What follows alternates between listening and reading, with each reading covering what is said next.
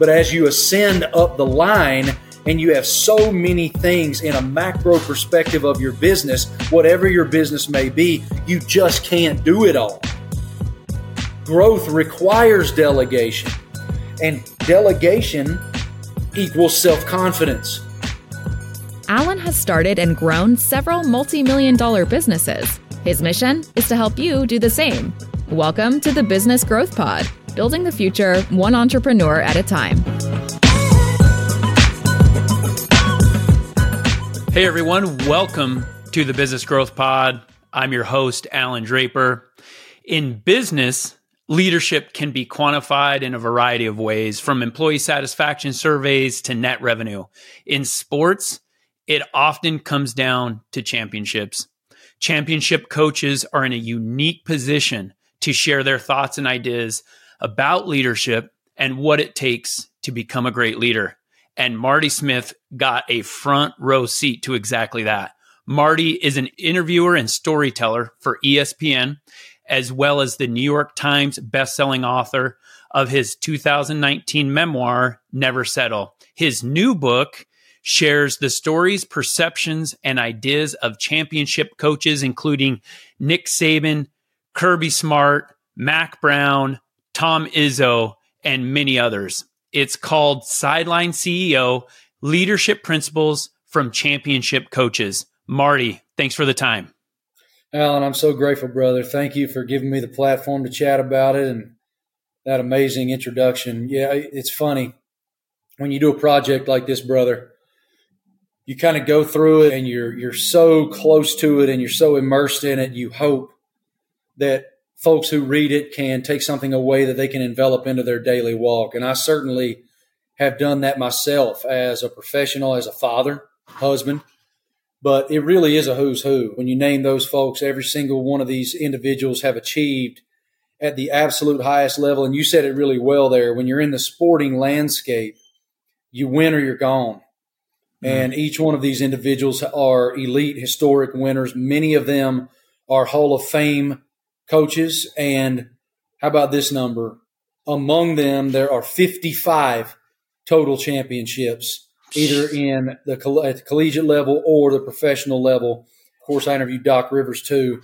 He won a championship with the Celtics. So it's either the collegiate level or the pro level, and it's 55 total championships. It's really something.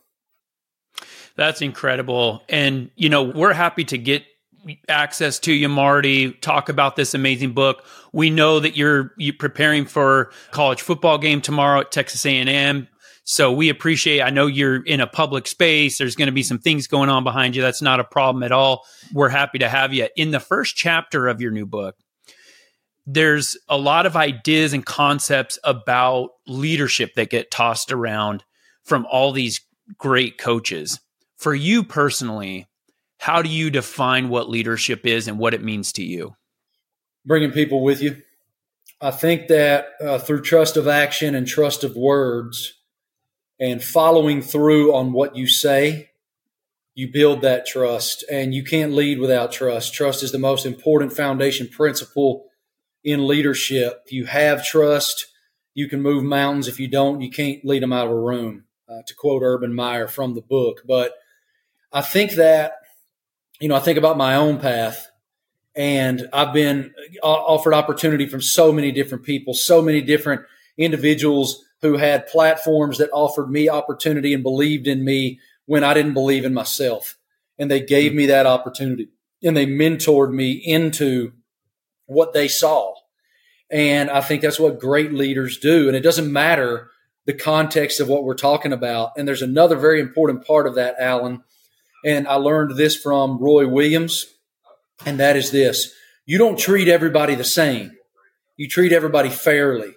And I thought that was such an interesting thing because we've heard so many times throughout our lives and walk and journey, man, I'm going to treat everybody the same. I don't care if you're the biggest star. I don't care if you're the guy at the end of the bench. I don't care if you just started at XYZ company or you're tenured 20 years. We're treating everybody the same.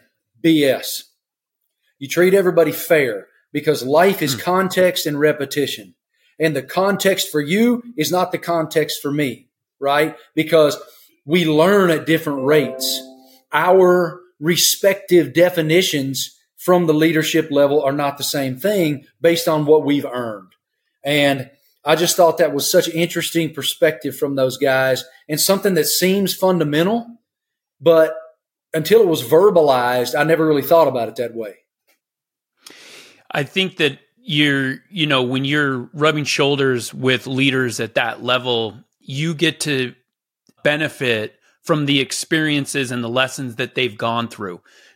And a lot of these folks have been around a really long time. I thought it was really interesting when Tom Izzo is talking about kind of his definition of leadership and how it was kind of a common theme throughout the book where, and you already mentioned it, where it's not leadership unless you're bringing people along, that leadership involves impact or influence.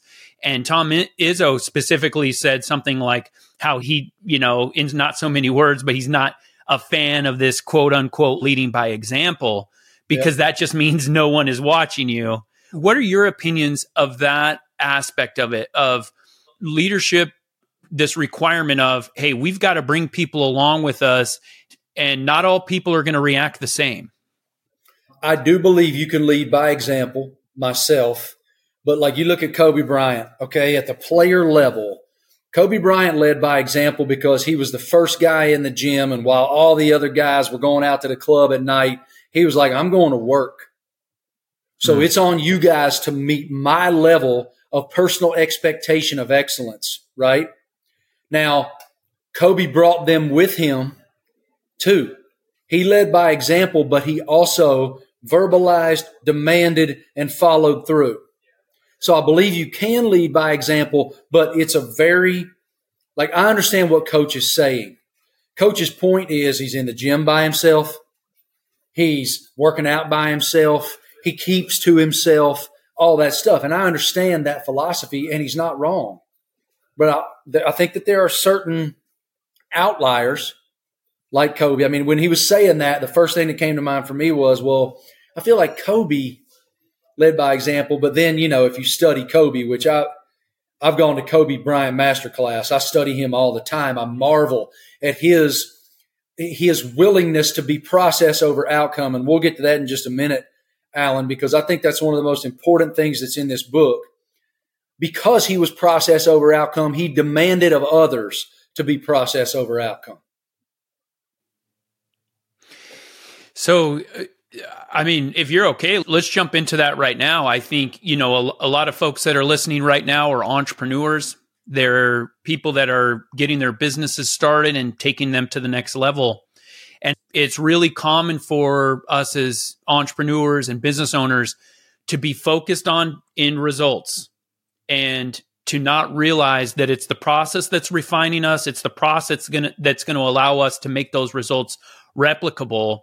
And that as leaders, we have to make sure that we're encouraging that with our teams, that it's not just about what we're getting to at the end of the day. It's the process about how we're doing it. Completely agree. And two of the coaches with whom I chatted really broke it down in such a beautiful way. Nick Saban first and Dabo Swinney at Clemson University second. And I'll share with you, it was basically the same philosophy, only their communication in terms of how they delivered it was just a bit different in terms of phrasing. Okay, let's start with Saban. Saban says to me, in the Alabama football facility, there's a goals pyramid on the wall in the Alabama football facility. And that goals pyramid does not say win the Southeastern Conference championship. It does not say win the national championship. It says be a champion. Now think about the differences there, Alan, because if every day you're doing everything that it takes and exhausting yourself and self-demanding to be your absolute best self, then you have the opportunity to be a champion. And if you're a champion, then you thereby might have the opportunity, if everyone collectively is being a champion, to what? Win a championship. Yeah. It's an inside-out approach. And Dabo Swinney said it to me this way. Clemson's sort of mantra is best is the standard. It's the same principle as be a champion. But I loved how Coach Swinney said it to me. He said it this way, all right? If you're worried about being the best, then there's the anxiety of being the best and worrying about the outcome, and thereby there's no joy in the journey. The joy is in the journey. So if you're working inside out and you're working every day to be your best and find your best, then you will have the opportunity to be the best. And I just think it's funny how that tiny little difference in semantics has such a dramatic impact on the philosophical approach to it. Because worrying about outcome brings anxiety with it and worry with it. You're not focused on every single play, as it were, in athletic parlance to get to the outcome that you desire. And so I just love that so much, that inside out approach. Be a champion, and best is the standard. I mean, I love what you're saying, Marty, because it's so replicable.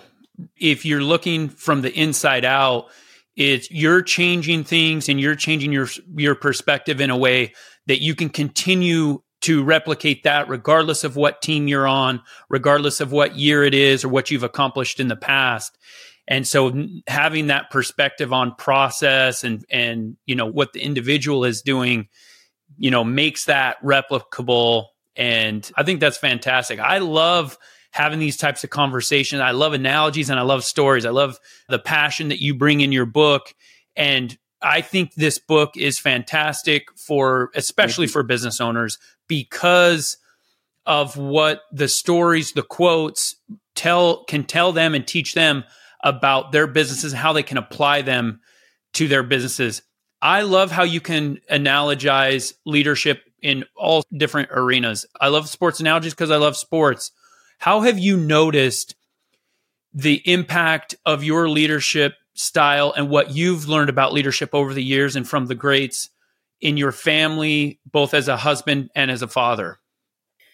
It's a great question. And I think it really goes back to presence, because as a father and as a husband and as a professional who works in a super high pressure, super transient business where we're constantly going and doing and moving, one of the hardest things to do as a driven individual is be exactly where your feet are. And shut your mouth and open your ears and be present for the people with whom you are currently in fellowship. You and I right now. I got 1,000 things to do. But it is incumbent as a father and as a husband that I am intentional about right now. I was reminded of that as I made my way through how these coaches have to operate, especially today. Because if you think about guys like Saban, Sweeney, Calipari, Smart, Izzo, they're getting the best of the best in their sports to come play for them. All right. And these are young people who have been told for a long time that they're God's gift to sports. So how do they stay present with that person, continue to affirm that person, but offer that person structure they may have never had? It's a very unique paradigm, right?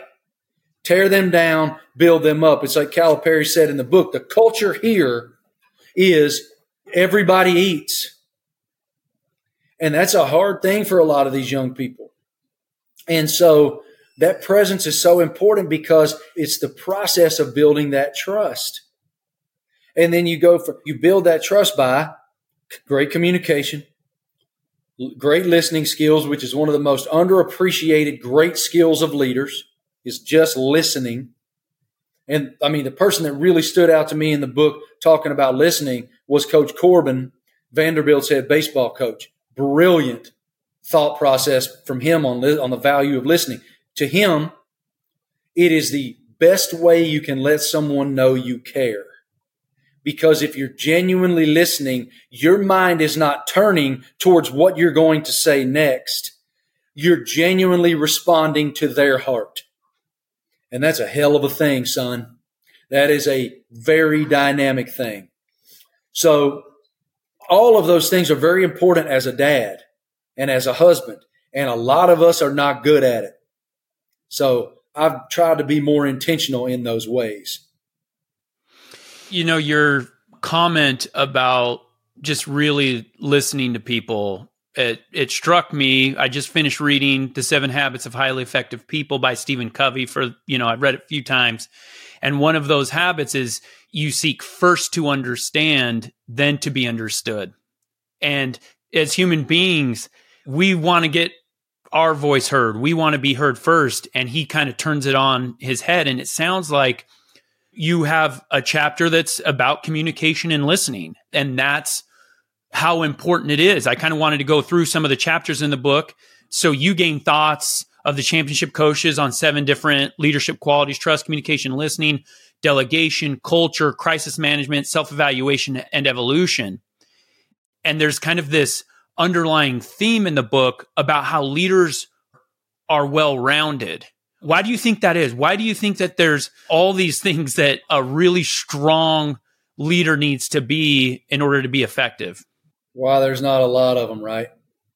They're very, very special individuals, especially when you are someone who can move. I mean, going back to your very first question about sort of my perspective on what leadership is,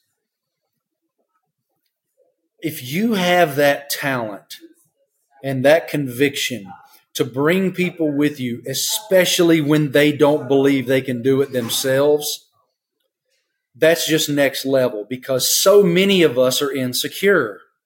So many of us, and that includes myself. I mean, I've said for a long time, I wrote in my first book that my greatest insecurity is I like to be liked, and I hate it. I admire people who don't care. I care way too much, man, and it will affect me. And in a world of social media, in a world of a lot of toxicity, in that I feel like we're closer than we've ever been virtually and further than we've ever been personally.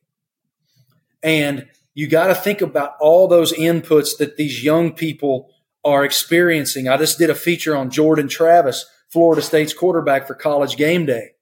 And Jordan almost quit football because of what people were saying to him on social media. So think about what these coaches are managing. All these young people have all these inputs. And so you have to be personal with them and intentionally personal with them.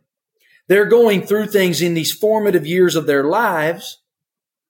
So you have to demand excellence of them between the lines because your butt's on the line. Again, it's high. You got to win or go home. So they are very, very rare species, these great coaches in the leadership space. And, I'm sure there's a lot of business people who have to be great leaders, but does their business just bomb if they're not great leaders? I don't know. That's why delegation is such an important. That's why I put delegation in the book, Alan, because great leaders delegate responsibility and don't micromanage. You hire people that you believe in, and then you let them do their job. Because micromanagement is insecurity and almost certain failure in a lot of ways. I mean, I know there's the Steve Jobs of the world who I think were very hands-on in that way, and succeeded. But it's a rare unicorn who is a great leader with everything that it takes. When I was early in my business career and I started my first company, I really struggled, Marty, because I felt like no one cared like I did. So it was really tough to let go of the reins for me. And then I realized, hey, if I'm going to hire somebody, I'm not going to hire them and then do their job because then one of us is irrelevant. So what is it? You do talk a lot about delegation, how important that is. And I'm 100% on board with that concept. What is it that is for delegation that is so difficult for young leaders? It's not just young leaders, Alan. It's uber-driven people. Because as Greg Sankey, the Southeastern Conference Commissioner, whom I interviewed in the book, said, if you're a high achiever and an uber-driven individual, there's this thought process of, I'll just do it myself. But as you ascend up the line and you have so many things in a macro perspective of your business, whatever your business may be, you just can't do it all. Growth requires delegation. And delegation equals self-confidence. Now, if that person is falling down on the job and you see a quality control issue in one certain area, and if you put it again back in the coaching world, here's the perfect analogy. Actually, the perfect analogy is exactly where I'm sitting right now. Texas A&M football. Jimbo Fisher is the head football coach at Texas A&M University. Jimbo Fisher, for his entire career, has been an elite offensive mind. He has, whether he was the offensive coordinator, he called the plays. Once he ascended to head coach, he was the play caller. It's gotten to the point where the head coaches of major college football programs are CEOs. They have to have a macro approach. If there's a big tennis recruit coming to campus, a big volleyball recruit coming to campus, who do they want to meet? They want to take a picture with a football coach. So the nuance that comes with play calling and scheming for specific defenses that you're going to face that weekend, it's just so inside baseball, the head coaches they just don't have time for it. And this year, for the first time, Jimbo hired an offensive coordinator and said, okay, Bobby Petrino, it's yours. And we all wondered, was he really going to do it or not? But he is, and it's working. And so where I grew up, I grew up in Appalachia, farm country, small rural America, the rural South. And my daddy always used to say, if it ain't broke, don't fix it. For greatness these days, I don't know that applies. Yeah, that's awesome. Marty, I know you're short on time. I have a laundry list of questions here. We're going to have to save those for another day. I wanted to wrap up with one thought. You've interviewed some of the greatest coaches and rubbed shoulders with some of the greatest athletes and individuals in history. If there could be, one interview that you could take from either an athlete or a coach that you've never had the opportunity to take, who would that be and why? Michael Jordan. The answer is Michael Jordan. I was infatuated with Michael in every way when I was a kid. He transcended sport in a way that few before him ever did. And to this day, he's still this mysterious figure. And I've had the opportunity to be around Michael socially some.